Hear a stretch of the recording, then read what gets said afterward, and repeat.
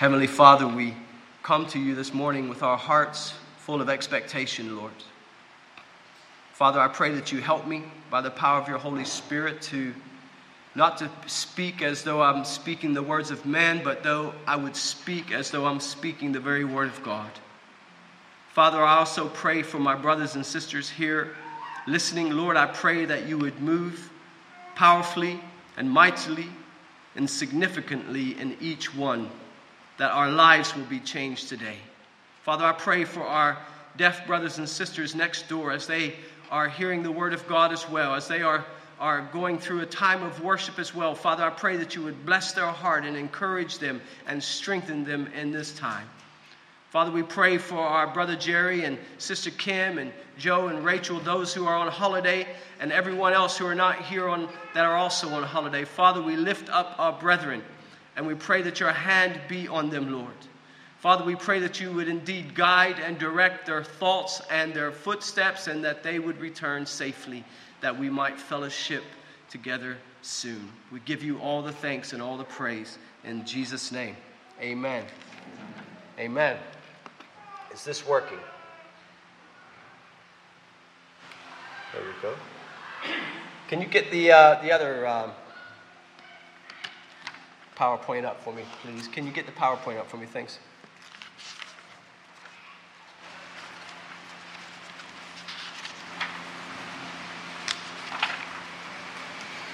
Excellent. Okay. Well, first of all, here in the book of Hebrews, we're going to talk, as we read our scriptures from chapter 11, verse 1 and through 6. We're going to do a little overview before we actually talk about what our teaching is going to be today. It's a bit of a teaching and a bit of an exaltation, so we trust the Lord will bless us. Pray for me as you're sitting there. I haven't done this for a while, so it's nice being here and being able to see your faces and being able to bring God's word to you. But pray for me nonetheless. I need your prayers. In this overview of Hebrews, we see that Hebrews is a letter written. Okay, we're not given the author.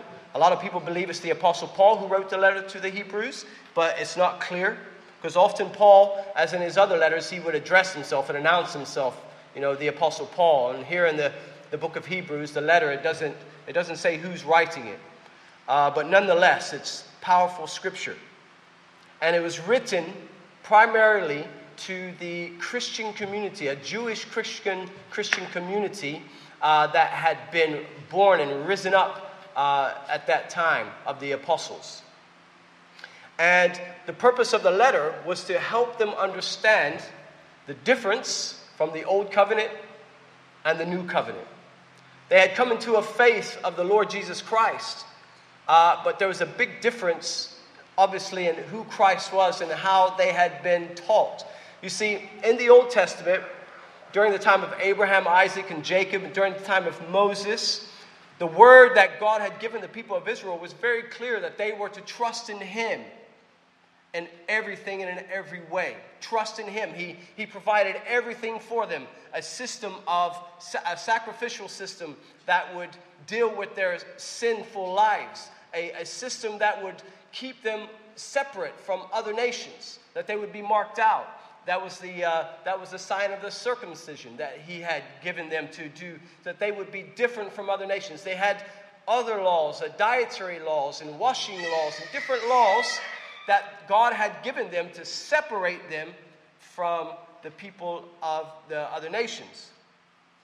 And this book of the letter to the Hebrews is to help them understand where they were coming from. But the problem was, when we read through the Gospels and the Acts, the letter to the book of the Acts, what we find is that the Jewish people had changed. They no longer even trusted in the law of God. They no longer trusted in that.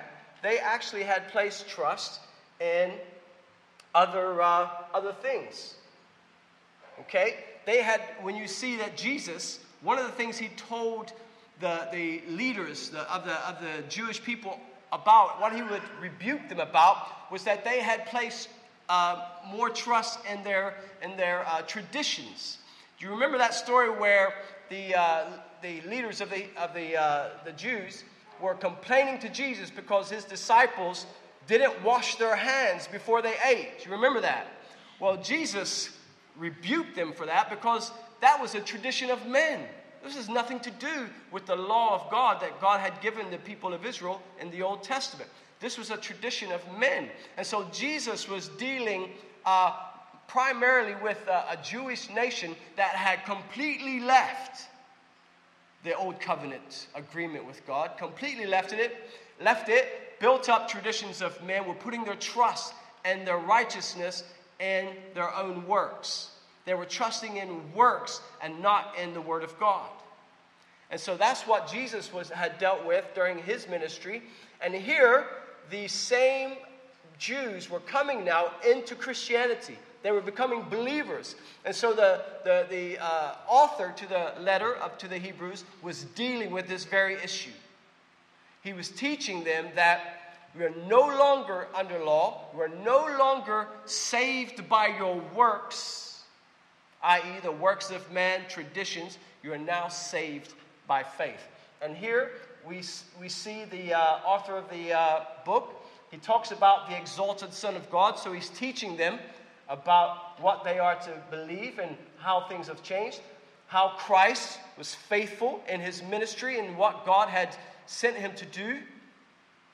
In chapter 4, Christ was the promised rest, and also Christ was the high priest, so completely doing away with the old priesthood. Christ is now to be seen as the high priest. In chapter 8, Christ's priesthood is superior to the Aaronic priesthood, completely superior, and that the old priesthood was no longer relevant. So to have faith in God, to be a believer in God, was now to be one who walked by faith and not by works. That Christ's sacrifice, as we have just experienced again and got to remember again, the sacrifice of Christ on the cross. We remembered it again.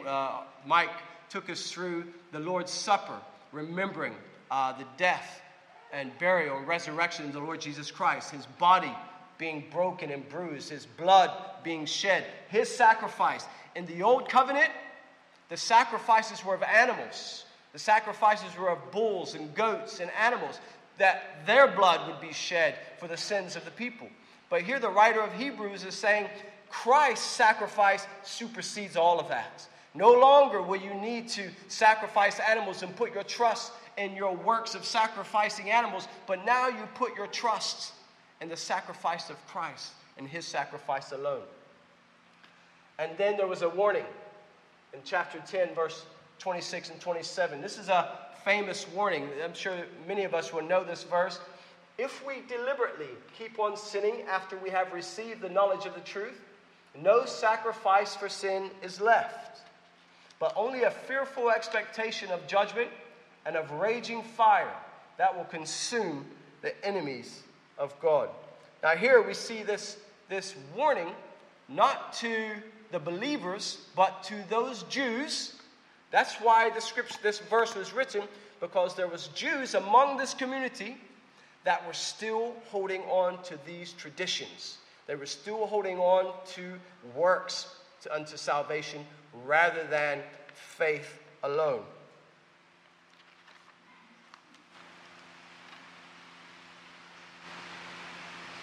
But the writer of the Hebrews wants to teach them, as it says in verse 38, in chapter 11, verse 38, but my righteous one will live by faith. So this was the overview of the book of Hebrews. This is the overview. The writer is teaching a Jewish community that's coming into faith for Christ, that faith, it's by faith alone that you shall be saved, not by works, lest any man boast.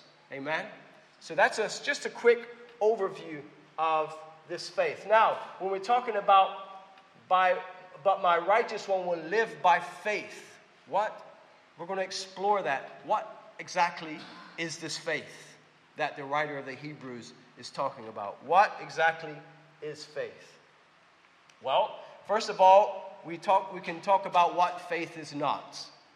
Faith is not some arbitrary force. It's just not some kind of force that is out there that is something that we can put our trust in. Faith is not a force. It's not something that we can use and build and kind of get good at and kind of make connections with our faith and use our faith to kind of get things. Faith is not a force. Faith is not a power that is given to a believer for the purpose of designing their destiny. So we don't use our faith now to try to program our destiny. We don't just say what it is we want to achieve in our life, what it is we want to do, whether it be in the spiritual sense, serving God in church or in the body of Christ, or whether it be outside of the body of Christ in the world, where it be our daily work. Faith is not to be used to achieve those things. So faith is not a power that God gives you so that you can now use this thing of faith, this power of faith, this force of faith to now get things from God. Unfortunately, it's due to the fallen nature of man, unfortunately, it has been said that faith is what we exercise to get things from God. People have taught that.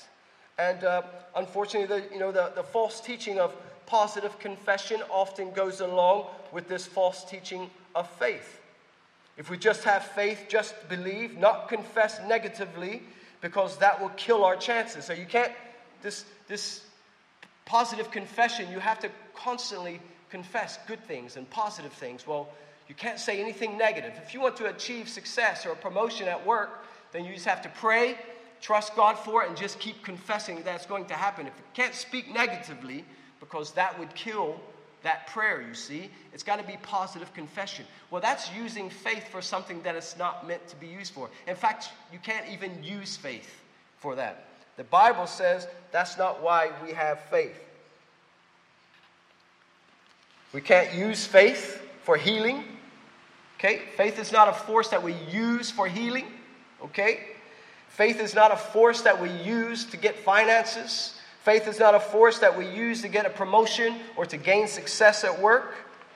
If you just think, when you read on in the book, chapter 11, read on, because this chapter is called the Hall of Fame of faith. Lots of great men and women from the Old Testament showed great faith in God, and they're commended in this book. We read about two, didn't we? We read about Cain and Abel. Well, we read about Abel, but we also read about Enoch, didn't we? Two people that we just had an example of who were commended because of their faith. Well, when you read on, you read about Abraham, Isaac, and Jacob, and Sarah, and many, many, many more saints in the Old Testament who were commended by their faith.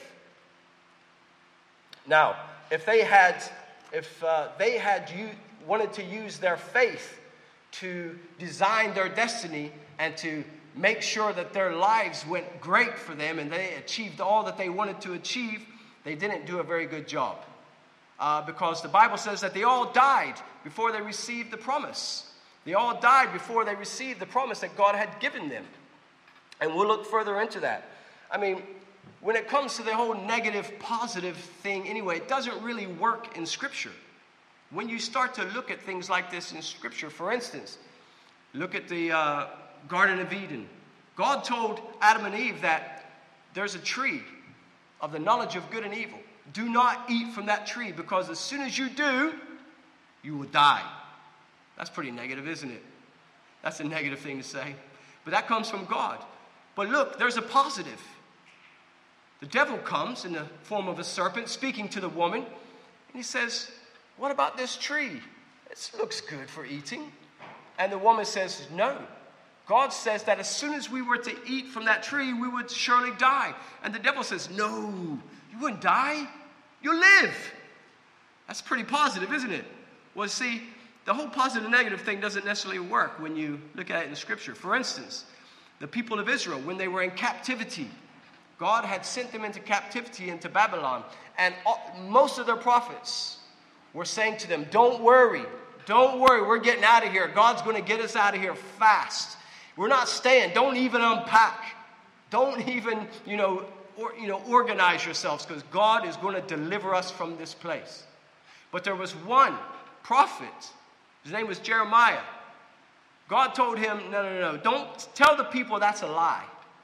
In fact, tell the people that they're going to be there for 70 years and that they should begin to build homes for themselves. They should begin to give their children in marriage, their sons and daughters in marriage, that they should plant, that they should reap, that they should build, that they should be prepared to stay there for 70 years. Now, that's pretty negative, isn't it? But so the whole positive thing doesn't necessarily weigh up, doesn't work when you compare it to Scripture.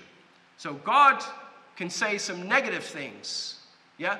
But like Grant prayed this morning, don't we want Him making decisions for us? Don't we want God to be the one who designs our destiny for us, rather than we thinking that it's in our power, that we have some kind of special power that we can design our own destiny? I would rather have God, speak and declare and sustain me, and that He would declare my destiny. And I put my destiny in His hands. I'm sure that you guys agree with me. So what is faith? Okay? Well, first of all, it says here, let me just go forward. What is faith? Faith, first of all, is a gift from God. Okay? Faith is a gift from God.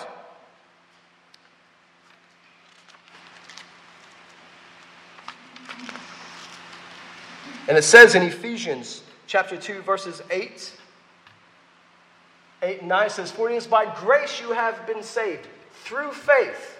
And this is not from yourselves, it is a gift of God, not by works, so that no one can boast." So the writer of the Hebrews is speaking to the Jewish Christians here, and he's teaching them. Remember, he said in verse 38 that God says that my people will live by faith, not by works. And here we read in Ephesians from the Apostle Paul clearly stating that faith is a gift from God. That even if you wanted to gain faith and believe in God, you can't actually do that for yourself. God has to give you the faith in order to believe. So faith in itself can't be worked. It just can't be worked up. You can have the right ideas, you can have the right motivation, but you cannot work up faith. It's something that only God can give you. And so first and foremost, faith is a gift from God. And it is for the purpose of salvation. Now we know what faith is not, what purpose it's not for. It's not to be our magic lamp that we can rub and get things. That's not what faith is for. We know that. But what faith is for primarily, first and foremost, faith is for the purpose of salvation. And here we read in Hebrews chapter 11 verse 7, it says, "By faith Noah, being warned by God about things not yet seen, in reverence prepared an ark for the salvation of his whole family." So this faith that Noah had, that God had given him, was to prepare an ark because he wanted to save his family. That was the gift of faith that God had given to Noah. It was for the purpose of salvation. Again, what is faith? We can also know that, that faith here in our lives here. So faith is I don't want to distress you into thinking that, faith is not for our lives today. Of course it is. Faith is still relevant to our lives today in our every day-to-day life. Of course it is. We trust God in everything concerning our families, concerning our relationships, our social lives, our work. Everything we do, we should be trusting God in it. But our faith is in Him and not in our ability to work faith. We should trust God. It says, "And my God will meet your needs according to the riches of His glory in Christ Jesus." So that's a day-to-day thing. We have needs every day. And our faith in Christ, our faith in the Lord, is that He would meet those needs. And look, he promises to do that because we are his. We are his. And he promises to meet our needs.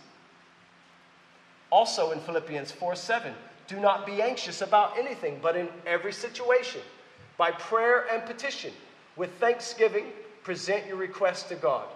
And the peace of God, which transcends all understanding, will guard your hearts and your minds in Christ Jesus. Again, everyday living. We go through trials, tribulations, struggles, hard times. And here the Apostle Paul, speaking to the Philippians, says, don't be anxious about anything. Don't be anxious about anything. But in every situation, by prayer and petition, and with thanksgiving, present our requests to God. Because we know our faith in him is such that he is able. He has promised that he will provide all of our needs. He has promised that he would never leave us nor forsake us. This is the promise of God that we can have faith in. And it's for our everyday lives. And even when we think about, the prayer that the Lord had given to the disciples. It's often called the Lord's Prayer, but it's not really. It's the disciples' prayer because he gave it to them, didn't he? They asked him, Lord Jesus, teach us how to pray.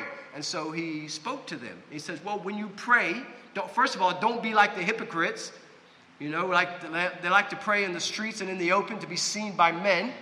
He was saying, don't do that. But when you pray, go into your closets. And what you ask the Father in secret, he will reward you openly. And here, when we look at that Lord's Prayer, it's a daily prayer as well. One of the aspects of the Lord's Prayer is, give us today our daily bread. Well, that's a clue. It's a daily prayer.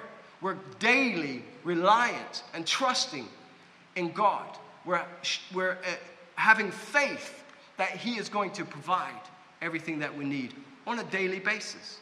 That is our faith in him. So, yes, our faith primarily is for salvation.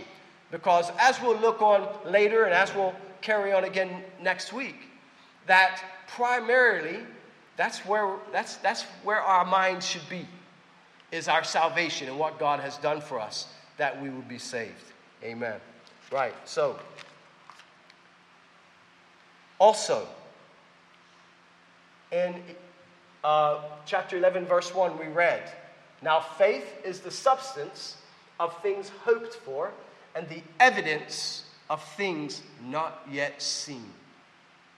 This is the faith that we are called to. This is the faith that the writer of Hebrews were teaching and calling the people, the Jewish Christians. He was calling them to this faith. The writer of Hebrews is saying that the faith we have in God for salvation is just the same as already having it. What does that mean? It's money in the bank. It's like you getting, I don't know about you, but I get a email once a month from my work, and they tell me how much money I've been paid. I can look at that, and I know I've got it. It's in the bank. That's the money I've got. I don't have to have it in my hands. I've got it. And so this is the same thing, but even better. Because here we're talking about salvation. Here we're talking about eternal life.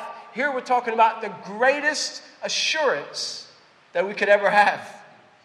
Okay? We all have, car insurance, and we all have probably had some bad experience with car insurance, that it never seems to pay out what you pay in.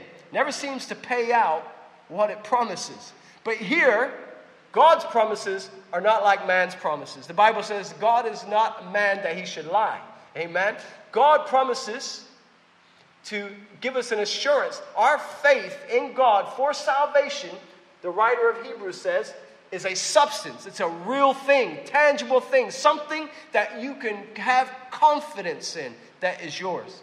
And faith, it is evidence. Even though it's not something that you can see with your eyes, it is evidence. Your faith in God is evidence that you have it, that you have salvation through the Lord Jesus Christ.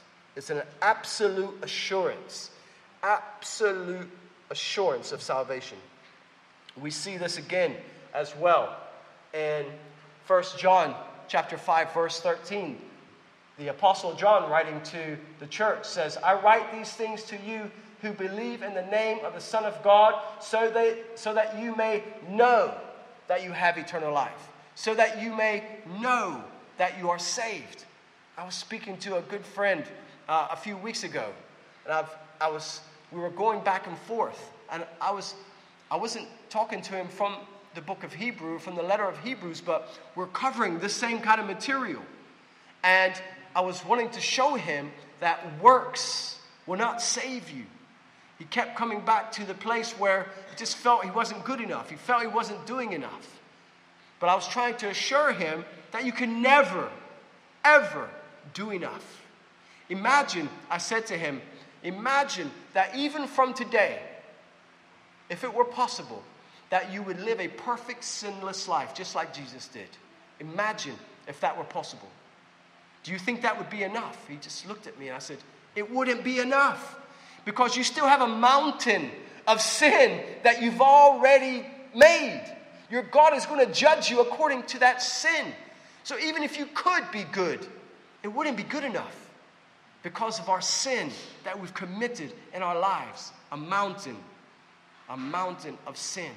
But here, the Bible says that we can have assurance that that sin is paid for through the blood of Jesus Christ. That sin is completely and absolutely covered through the blood of Jesus Christ. Amen? We can have that assurance. We can know that we have eternal life. Here, the writer of Hebrews is wanting to get this through to these young Jewish Christians. You can have no faith in your works.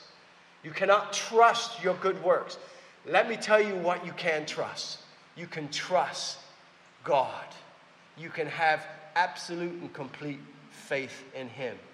Amen. Faith in God. Hallelujah. As we said before, we don't have faith in faith. We don't have faith in faith. We have faith in God. The object of our faith is God.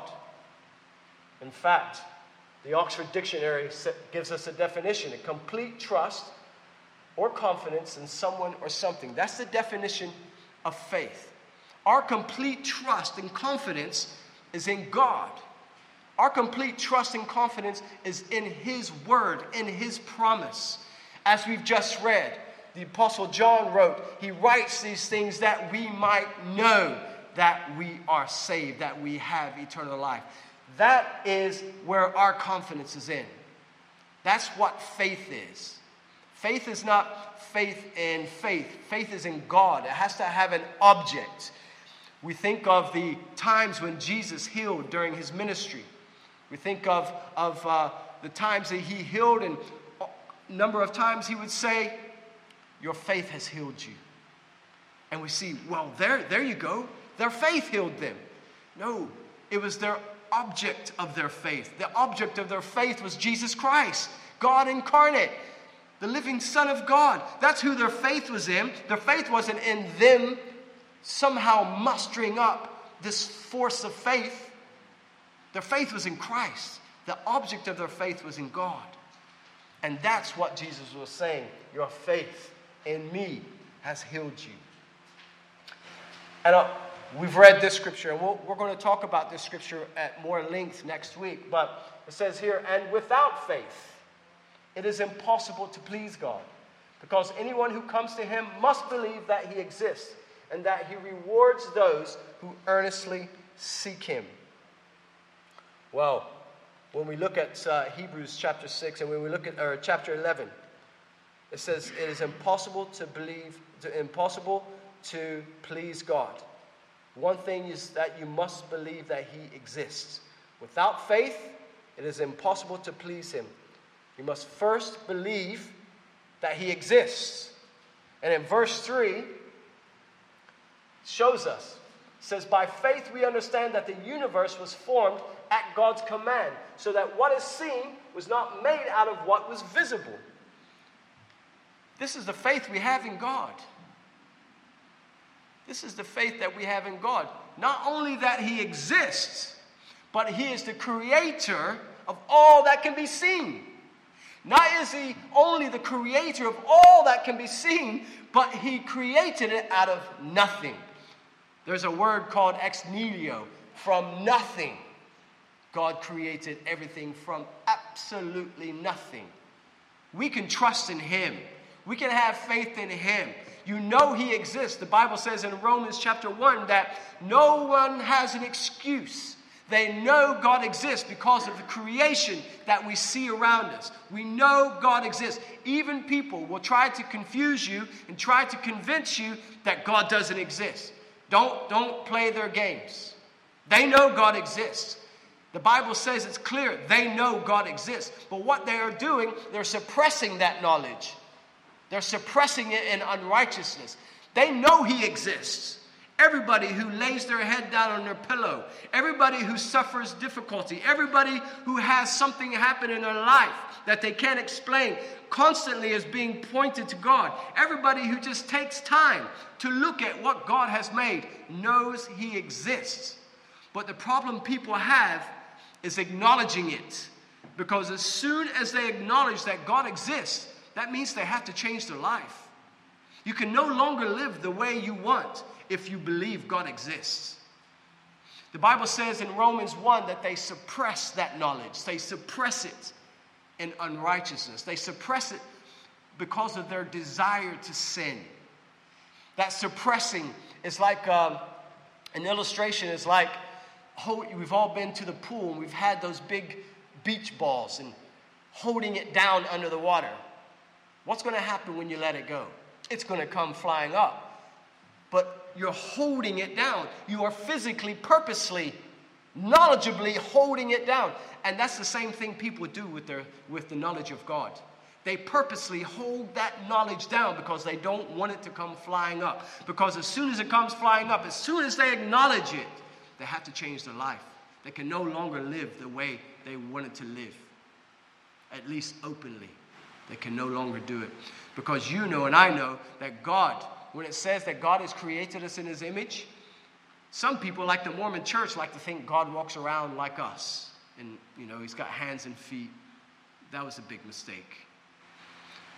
When God said that he has created man in his image, he means that conscience that we have, knowing he exists, knowing right from wrong, knowing, that's God created us in that. That's how we are created in his image. There's no other part of God's creation that has that image of God within them. But men know that God exists. We'll talk more about that next week.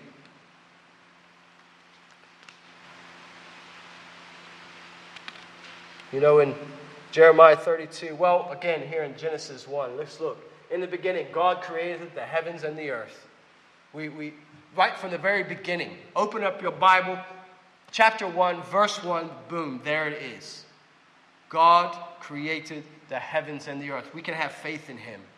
We can have faith in God. In Jeremiah 32:17, Ah, sovereign Lord, you have made the heavens and the earth by your great power and outstretched arm.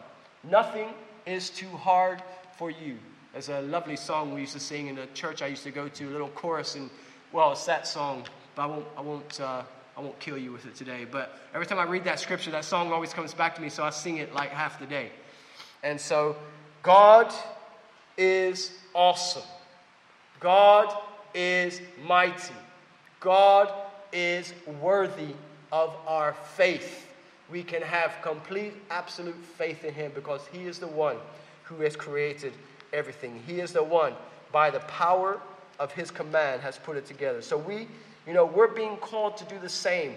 Not just those Jewish Christians in the letter of Hebrews. Not them. We're called, to do the same, to have that faith in God. You know that when it comes to good works should not be void from our lives, Good works should not be void.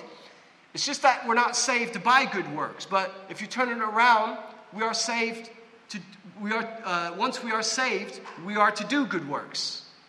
So we're not saved from good works, but we are saved to do good works. So once God saves you by his grace and his mercy, without any work from yourself, he does call you to do good works then. He wants you to imitate his son, the Lord Jesus Christ. What did Jesus do? He went about doing good to all that came across him.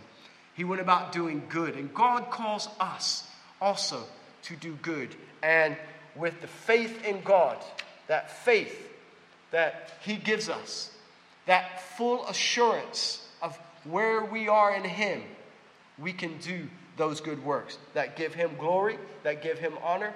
In fact, in 11:6, as we read, it is impossible. Without faith, it is impossible to please God. It is impossible to please him. So, people who do good works but don't believe in God, or say they don't believe in God, that's not pleasing to God. That's not pleasing to God. There are people who are outside that never darken the door of a church who do more good works than me. Do more good works than you. They love doing good works. I would say to you, that's that God conscience that they're trying to hide. They're trying to gain salvation by good works. Okay? They're trying to do good works. But those good works are not pleasing to God. If they deny the existence of God, if they deny his son, the Lord Jesus Christ, those good works, the Bible says, are as filthy rags. They mean absolutely nothing. It is impossible to please God unless you believe he exists, unless you have complete and absolute faith in him. You know, every time, just want to leave you with this. And every time, you know, because we do, and I know I do, and I'm just a normal person. Every time we get down and we feel weak in our walk with the Lord Jesus Christ, we fail. We fail God. We don't do those good works. We don't do those works of mercy and acts of mercy. We don't. In fact, we do and say and think the wrong things very often. Like it was said today, even this morning. Every day we fall short. But what we need to do, okay? What we need to do is don't stay there. Don't stay there. Don't stay there for a minute. Don't stay there, because that's where you will be useless. Don't stay there. Bring yourself to the foot of the cross. Cry out to God to forgive you of your sins. He's a loving God. He loves you. He forgives you. He's already sent his son to die for those sins. You have not lost your salvation, but he calls you to come and to cry out to him for the forgiveness of sins. I can't remember if I put this scripture up there, but it says, "For no matter how many promises God has made, they are yes in Christ. And so through him, amen is spoken to us to the glory of God." Fixing this final scripture. As I said, don't stay in that place of disobedience. Don't stay in that place. Remember, it's a daily prayer. A daily prayer. Our faith in God is that his word is true. His promise is true. And it says in 1 John 1:9 that if we confess our sins, he is faithful and he is just to forgive us of our sins and to cleanse us from all unrighteousness. God is faithful and just. So don't stay in your sin. Don't just stay there and think, "Oh, forget it, I've messed up." But the Bible says, fixing our eyes on Jesus, the pioneer and the perfecter. Some scriptures say the author and the perfecter of our faith. For the joy set before him, he endured the cross, scorning its shame, and sat down at the right hand of the throne of God. You know, even though we suffer, even though we struggle in sin, our eyes still must be fixed on the Lord Jesus Christ. Once we take our eyes from him, we're going to struggle even more. Come back to the foot of the cross again. Come back to him, fixing our eyes on him. And start again today. It's a daily prayer. Start again today. Tomorrow, start again. Commit yourself to the work of the Lord. Commit yourself to honoring him, to glorifying him. Commit yourself to pleasing God. by having faith in him. Faith that he has plotted and designed your destiny. Have faith in him that he is working all things out for your life for good. Have faith in him that he can do more than you could ever think or imagine. Have faith in him that he will never leave you nor forsake you. Have faith in him. He's good and he is worthy to be praised. Amen. Let's pray. Father God, we thank you today. We give you thanks. We give you praise. Lord, our hearts are humbled to know that here we are, mere men, mere men and women, Father, sinful, fallen, on a daily basis, Lord. But you, oh God, you, Lord, beckon us to come and enter. Come near to your throne of grace where we find mercy, where we find grace. Father, we come again today. And Father, I pray that you forgive me of my sins. Forgive me of my unrighteous thoughts, words, and deeds, oh God. And I pray, Father, that you would move in our lives. That, Father, that you would change us and continue to transform us from glory to glory.